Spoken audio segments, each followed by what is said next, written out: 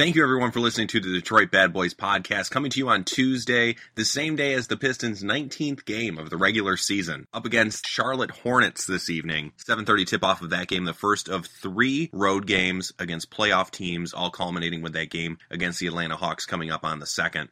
A big week of basketball, and some big breaking news coming out of the Pistons in the last few days. Reggie Jackson, a full participant in practice on Monday. And we talk a lot about Reggie Jackson on this episode. This episode, I'm joined by Lazarus Jackson, Laz Chance, as well as Jacob Kivenhoven. We look at the team's first 18 games, 1/5 of the season, already in the books, and we look ahead to what's to come. And that includes the return of Reggie Jackson and what that means for the team. We do some deep dive on some statistics and also look at the Eastern Conference playoff picture. I know you're going to love this one. And thank you for your continued support of this podcast, the official podcast of the DetroitBadBoys.com and SB Nation's site. You can find archived episodes on Blog Talk Radio at blogtalkradio.com/DetroitBadBoys. And if you haven't yet, make sure to subscribe on iTunes. And please take the time to rate this little podcast on iTunes and let us know what you think. We appreciate the feedback, and as always, it's time to go to work.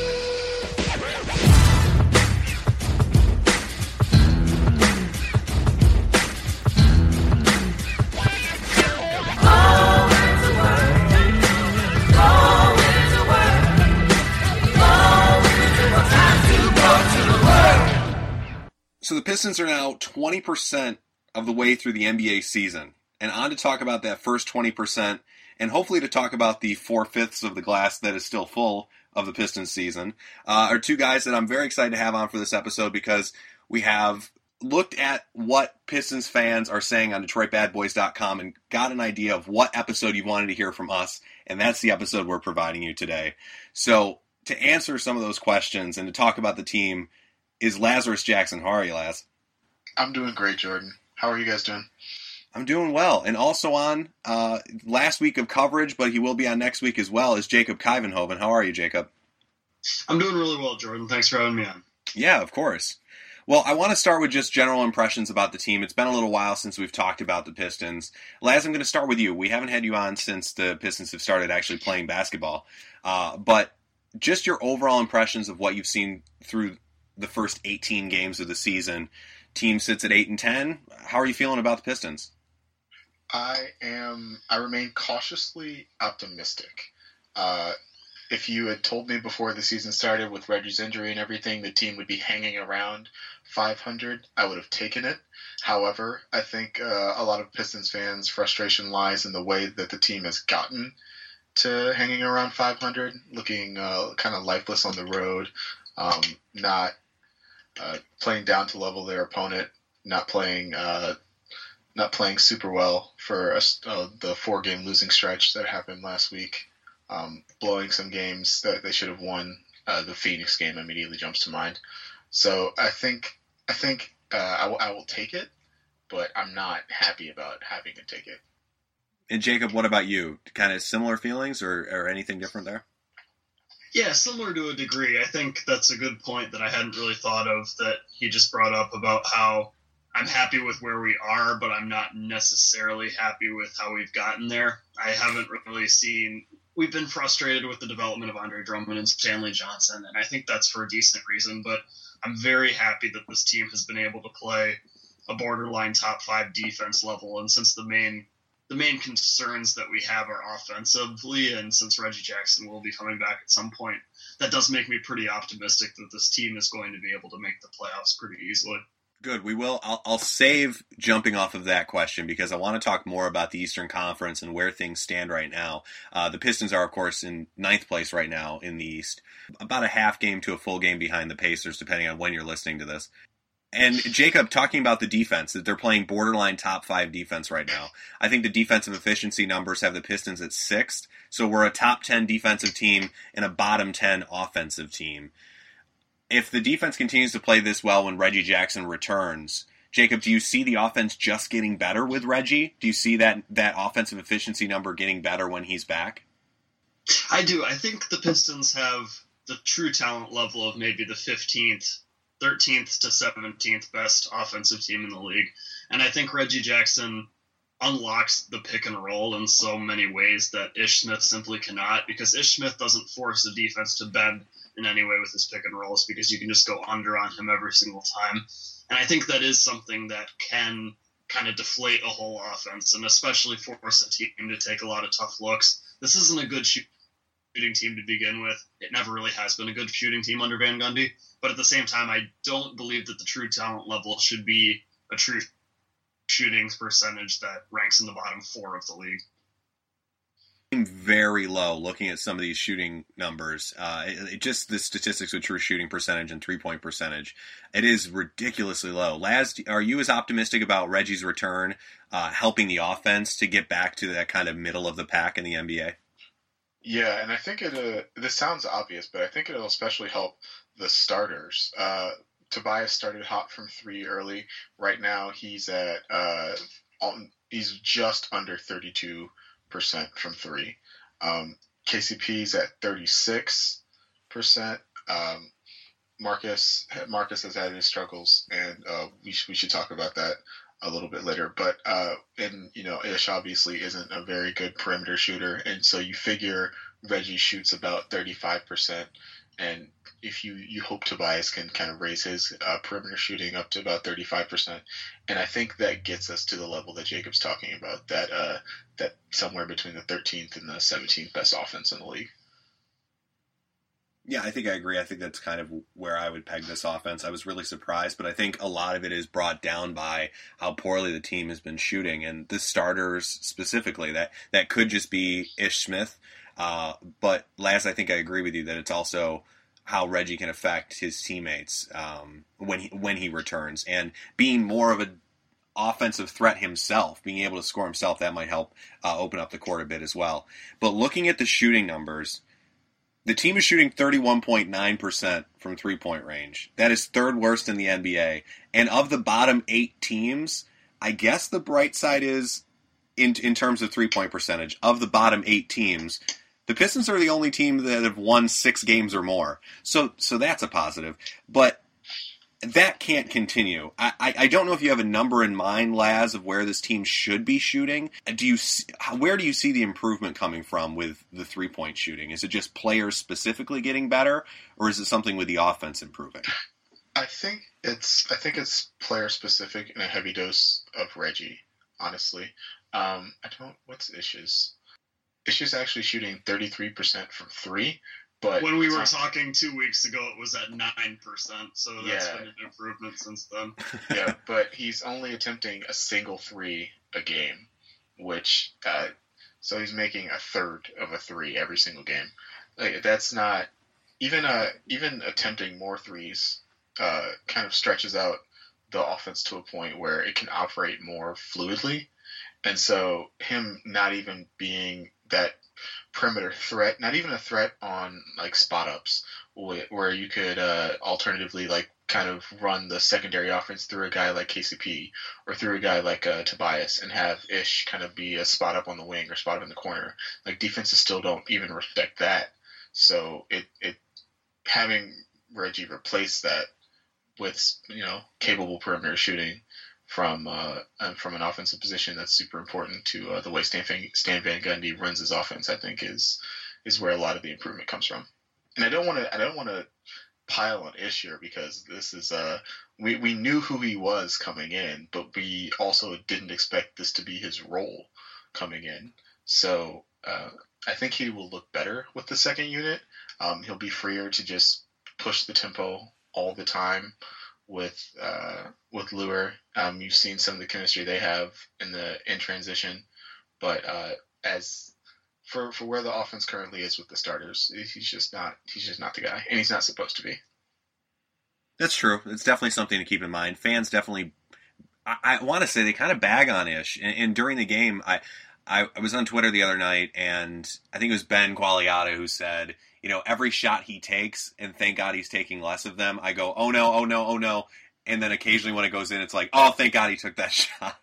And it's kind of this roller coaster of emotion you have with Ish on the offensive side.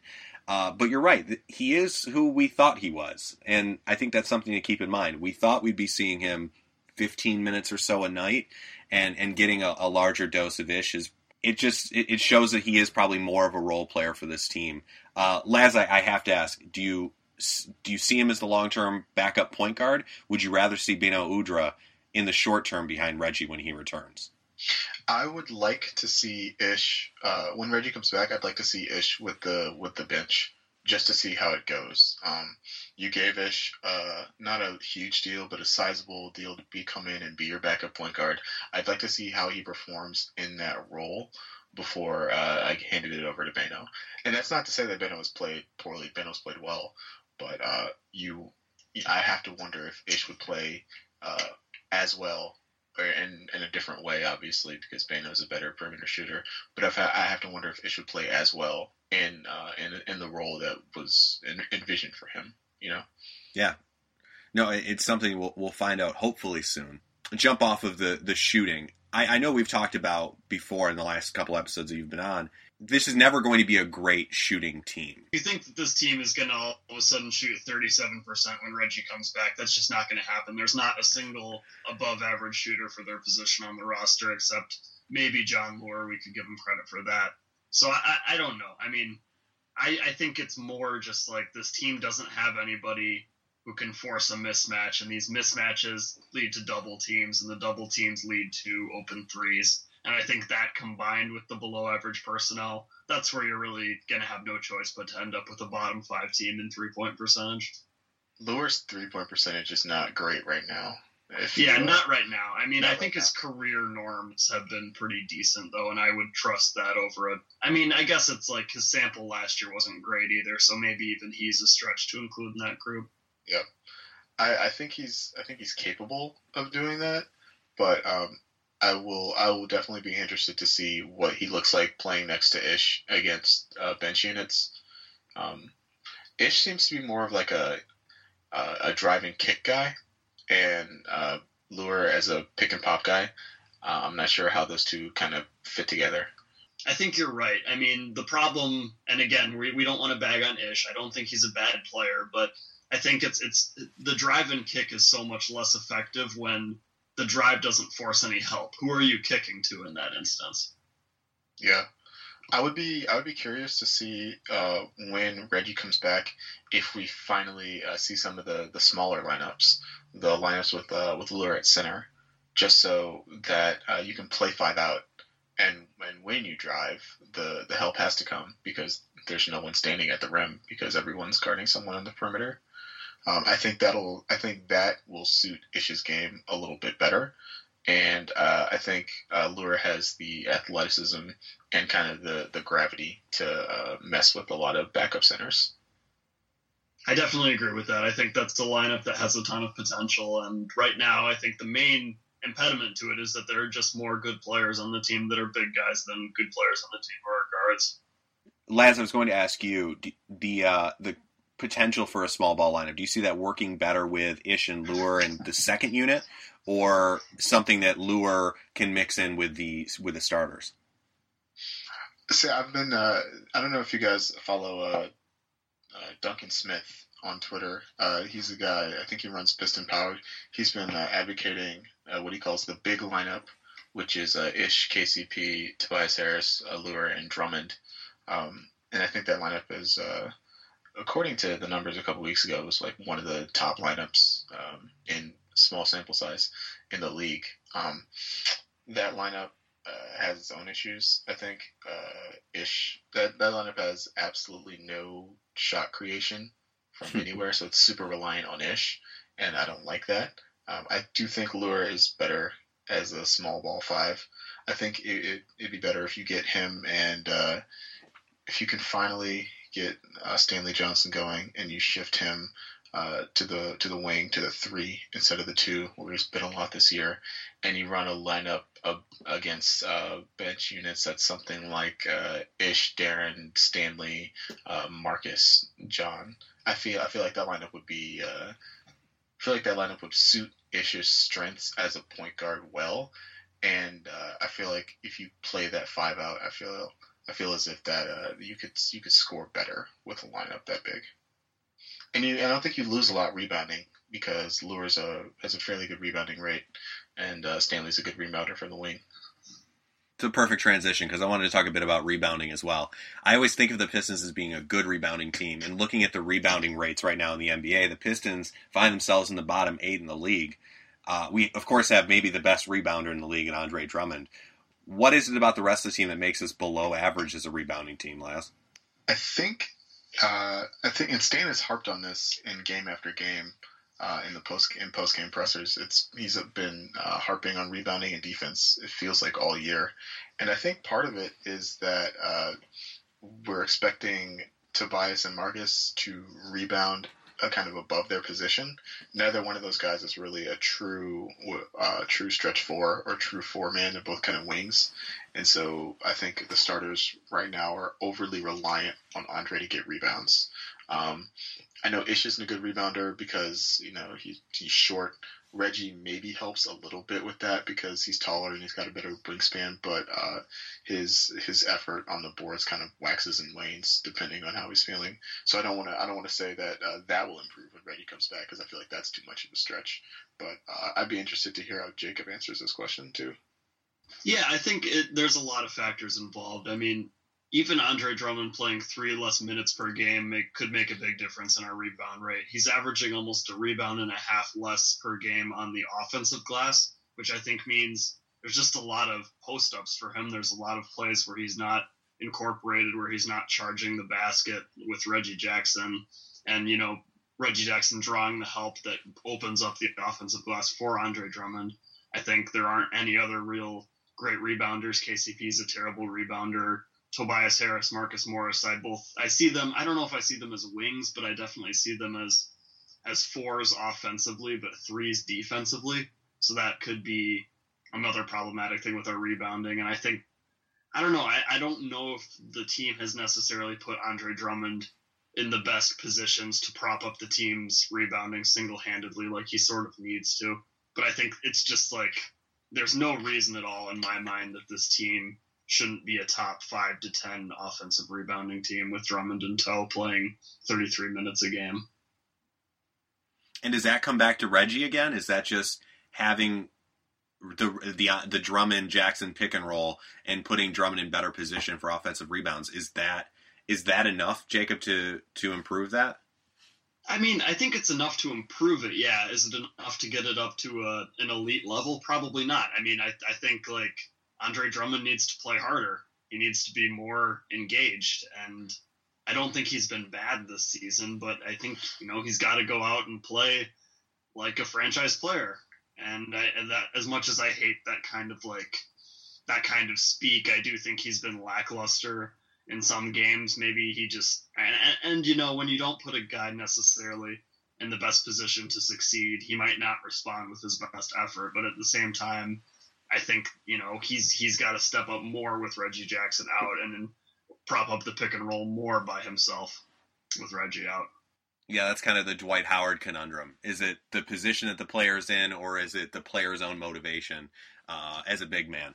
I wanted to get back to three-point shooting and kind of bring in rebounding as well, because a lot of what we're talking about kind of seems like personnel fits.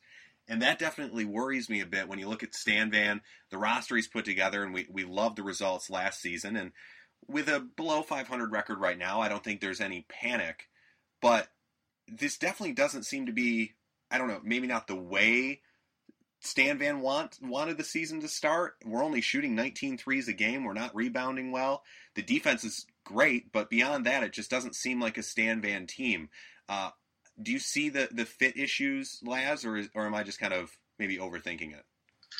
I think you're overthinking it a little bit.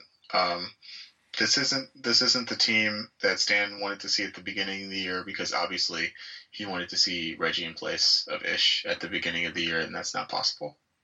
Once everything kind of figures itself, once Reggie's ready to play, I think we'll see more of the offensive aspects of the team that Stan was looking for. As like I said, especially with I think you can run some of the different lineups with Ish coming off the bench and Lure, so you're kind of going small, but you're still having perimeter players at every position. I think that improves the 3-point shooting. If Stan was really looking to make wholesale changes before Reggie came back, he could look into inserting Lure into the starting lineup, but I don't really think that helps the bench or the starters enough to consider doing that. I think Lure's a valuable rebounder, and so you'd help the starting lineup that way. But whatever you took away from the bench by having one of Marcus or Tobias kind of be the guy who's supposed to prop up the bench rebounding and defense, I don't think that would work super well. I think it's more on the side of just Reggie Jackson isn't here. I mean, he's probably the most important player on the team from an offensive standpoint, and in terms of how the team is going to look when it's out there, he's the biggest factor in that. So I don't know if you can really draw too many conclusions based on what we've seen so far and how it's going to impact the season going forward. I think it's just like, it's hard to think of another good example because, the team is still going to be propped up and playing just decently well, but just a player who's so central to your identity being out is obviously going to make it a lot harder to say that any of this is going to continue.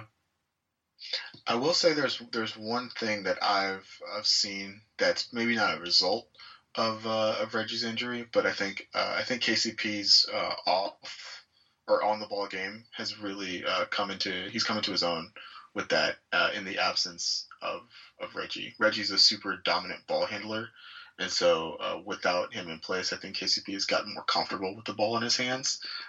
As we've seen sometimes.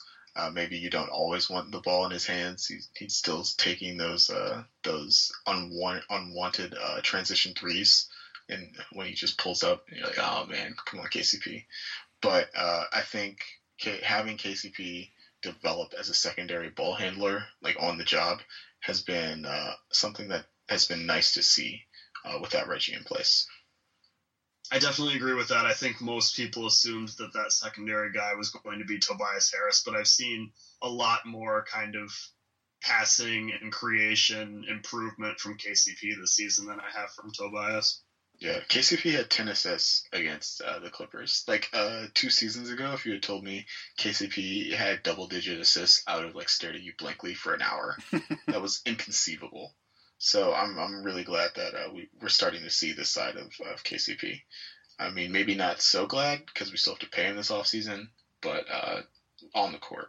It's definitely welcome with the absence of Reggie Jackson. I think I kind of expected to be Tobias Harris as well. And the one player we haven't mentioned, and Laz, I know you said you knew we would talk about him at some point, is Marcus Morris. We're talking about finding ways of getting Jon Leuer more minutes, and it does seem that Marcus Morris's role may be shrinking or becoming, I don't want to say less important, but less of a focal point with that starting unit.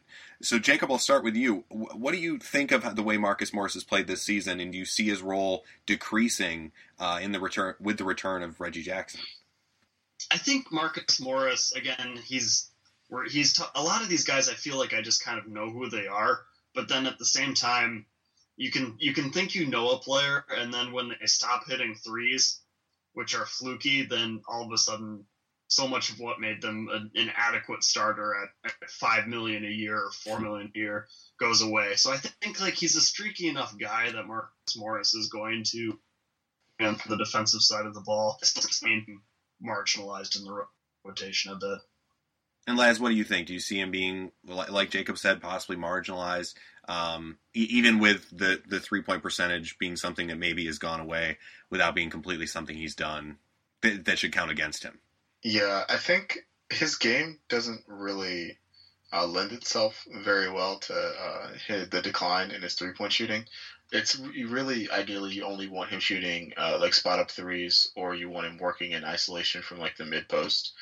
And a lot of those shots from in isolation, haven't been falling as much this year. And so he's been just a less effective offensive player overall.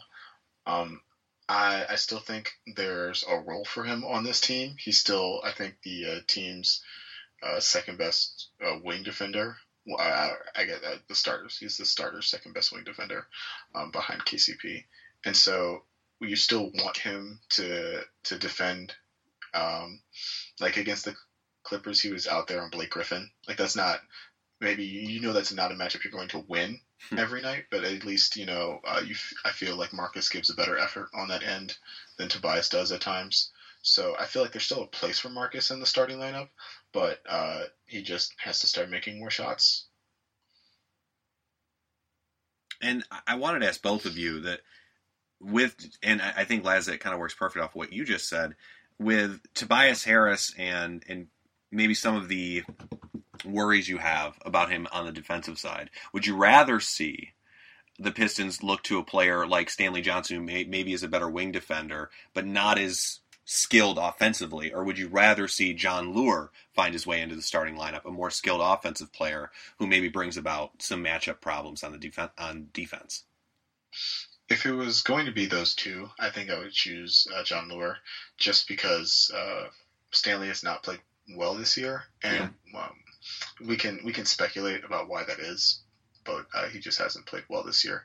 I think with Leuer in the starting lineup, you could hide some of Tobias's weaknesses defensively a little bit better. I think you'd rebound a lot better, and I know that's an area which Tobias struggles. I know Tobias frequently finds himself out there guarding true fours, like he was guarding like LaMarcus Aldridge, and he was guarding who else was he guarding? He was guarding Jokic when we played Denver, and like that, those aren't matchups that you should expect him to win defensively. And so I feel like if you inserted Leuer into the starting lineup, maybe you put him in a better position defensively to cover wings and not ask him to do things he can't.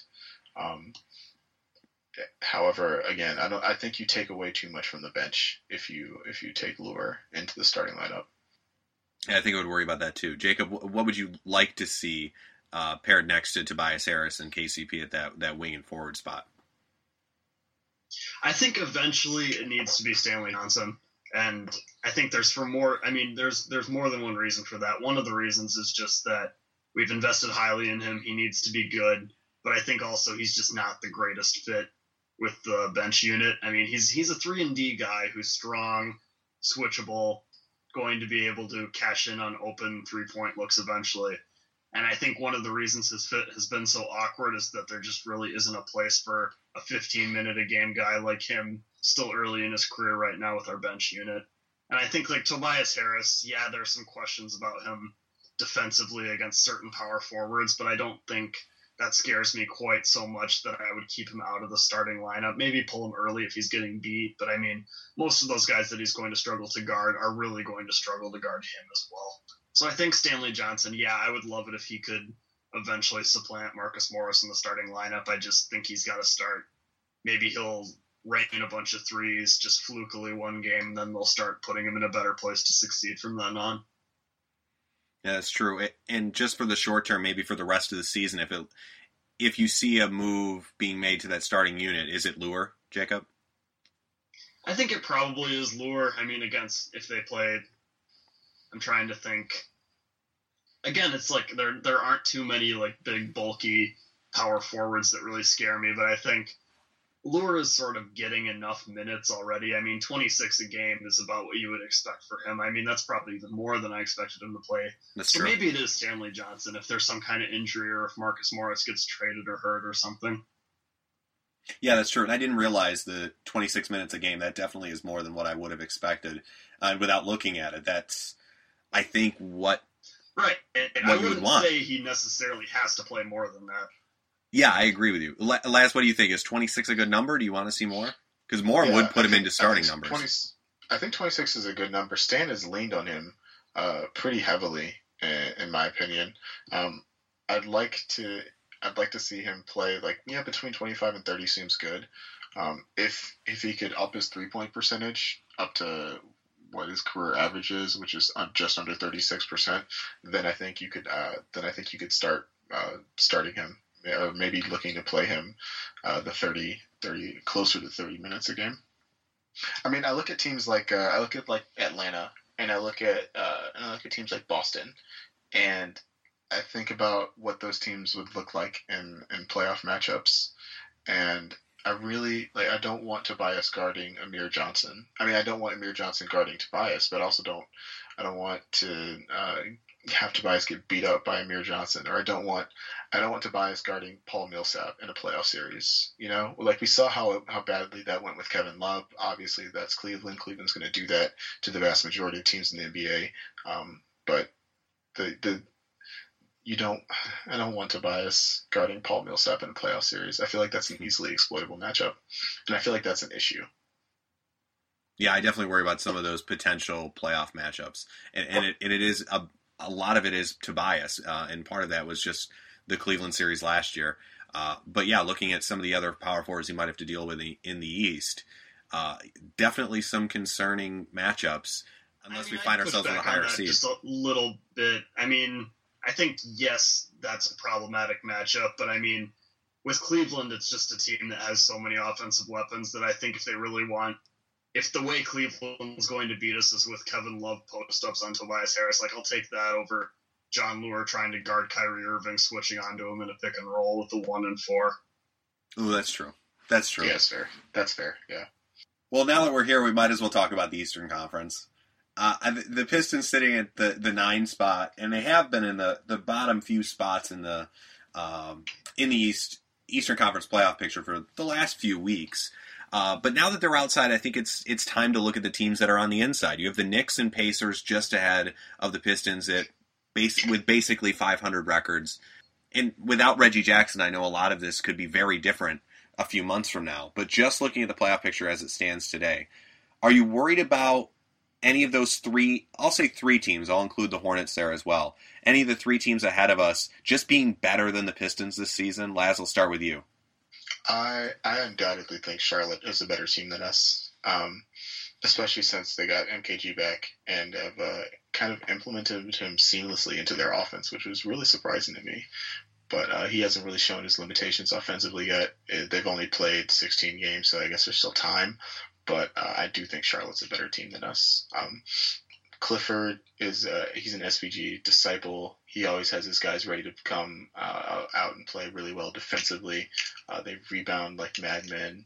I really like the switchability they offer with MKG, Nick Batum, and if he's engaged, Jeremy Lamb. I like the 2 through 4 they can throw out there if that's the case. Granted, Jeremy Lamb isn't always super engaged, and that's not always the guy you want to lean on. But Kemba has also been playing out of his mind. I would hate to have to guard Kemba. I hate to have to throw KCP at Kemba in a playoff series just because you don't know necessarily what that's going to look like. New York, less so. I struggle to see how New York's lack of depth doesn't catch up to it as the season goes on. And as far as Indiana goes, I think I have to give Steve Henson, our editor, a lot of credit. He is a guy who watches the Pacers a little bit closely than I think a lot of people on DBB, and he had it called correctly. This is a Pacers team that just does not look very fluid offensively, and a lot of that is, I think, you can attribute to the coaching of Nate McMillan and the roster construction that Larry Bird has put together. I don't like if we're talking about potential playoff matchups, like and who Tobias could guard. Tobias guarding like Thaddeus Young in a playoff series, I'm totally fine with that. Like, sure, go have at it. If you want to kill us with Thaddeus Young, go for it. So I think the Knicks drop, and I think the Pacers drop, and I think Detroit rises. But I definitely think Charlotte is a better team than us. Jacob, go ahead. What do you think of those bottom 3 teams and how they compare to the Pistons? Yeah, I don't have really any differing opinions from what he just offered up. I'm a big Charlotte fan, have been a big Charlotte fan for a while. With the Knicks and the Pacers, I guess this got changed a little bit with Indiana just now beat the Clippers by 21. But I mean, before that they and the Knicks both minus 3.0 point differential per game. So that's essentially their net rating. That is the same as the 5-10 Washington Wizards, and actually significantly worse than the 5-11 Miami Heat. So I think that has pretty much, in my mind, proven to be more predictive than one-loss record. of what to expect for a team going forward. So I do not think, I mean, those two teams have been playing like below 500 teams, and I expect them to be below 500 teams. I agree that Indiana's roster just doesn't really make a whole lot of sense to me, and they've really struggled offensively and defensively. And then the Knicks, maybe Porzingis is just amazing, and you can't have a non-playoff team with him. But at the same time, it's not like I would necessarily bet on them making the playoffs. And their record right now is just so similar to ours. 7-2 at home, 1-6 on the road, only 16 games into the season. Very similar to what the Pistons have done. I think that's the team that I have the least amount of faith in of the teams that are in the playoff picture right now in the Eastern Conference. That would be the Knicks. Although the Pacers are atrocious on defense. I know they just held the Clippers to 70 points. I'm just going to consider that an outlier because what in the world was that? Yeah, I don't know what to do with that. How did that happen? And like Chris Paul, DeAndre Jordan, and Blake Griffin all played a normal game, got their normal minutes. I don't know what to do with that one, so I'm not even going to consider it. But the Pacers are 9-9, and yeah, it was a team that I definitely did not give enough credit in the offseason. I thought for sure this was a bottom 5 team in the East, and right now they look like, if they can improve that defense, because still giving up 107 points a game, that's not going to hack it. And the point differential, like you said, Jacob, -3 for the Knicks, -2.9 for the Pacers. That gives you the impression they're not playoff teams. And if they continue to drop and the Pistons can even remain steady until Reggie returns, I think we could find ourselves in the playoff picture when Reggie's back, just because I think those two teams ahead of us could be falling, given the way they've played so far. How about the teams behind us?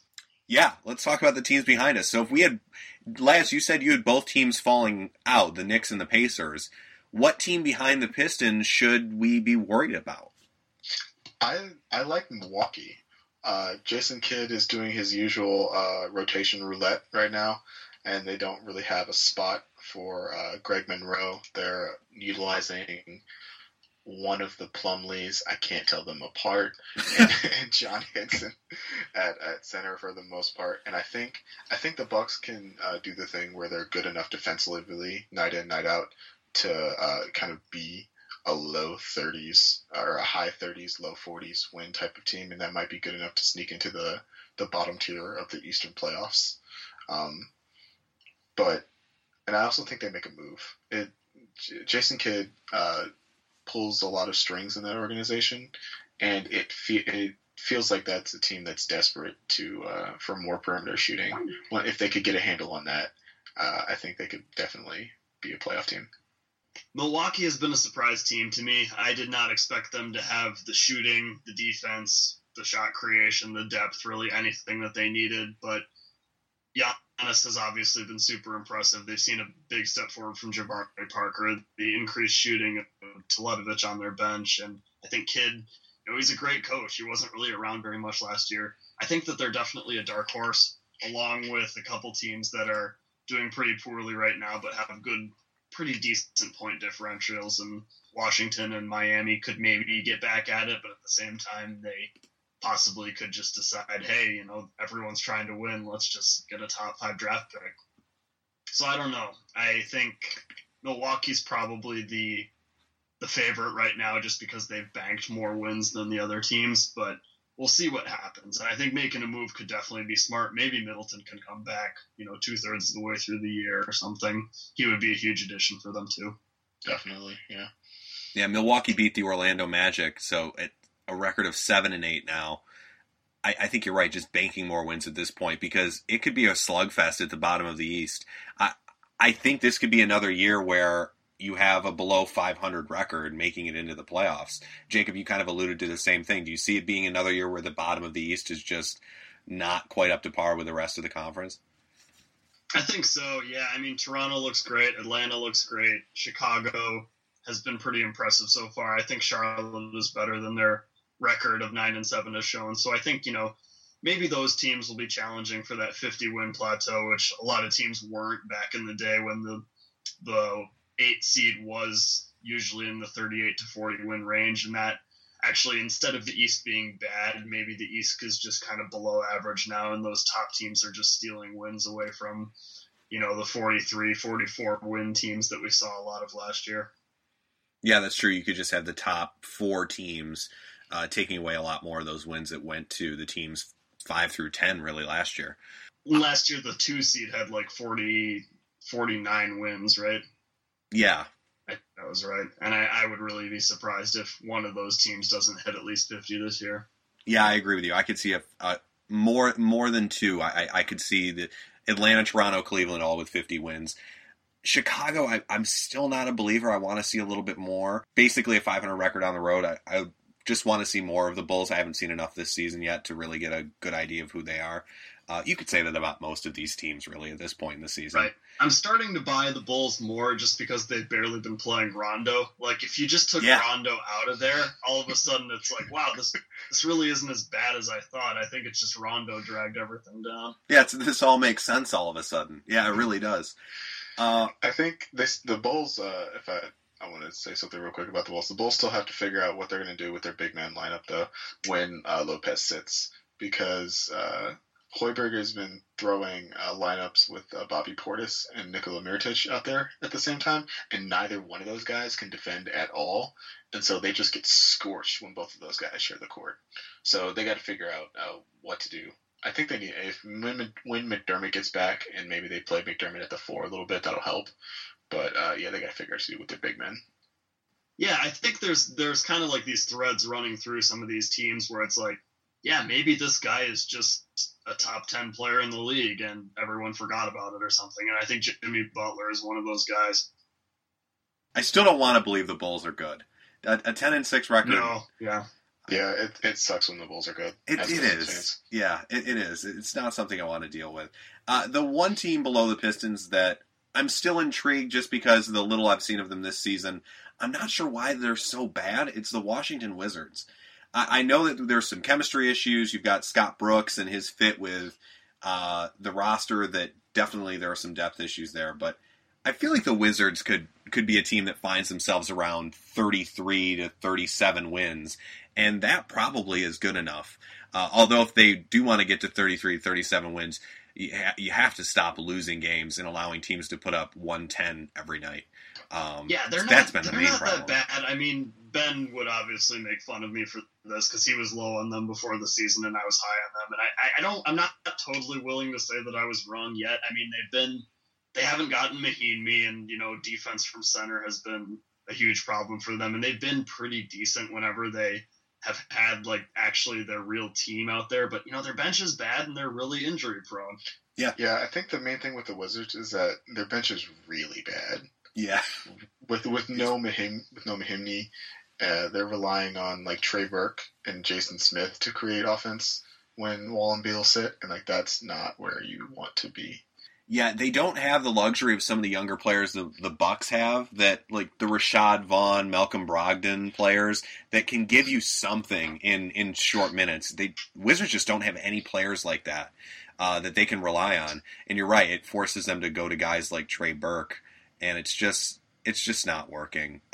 Tomas Satoransky, if I'm saying that right, it's one of the few bench players that I've liked what I've seen so far this year, but I don't know if they can get, and even he's shooting under 15% from 3, which is not good.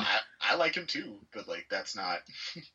You can't play that guy 20 minutes a night and expect to have a functioning offense as a bench.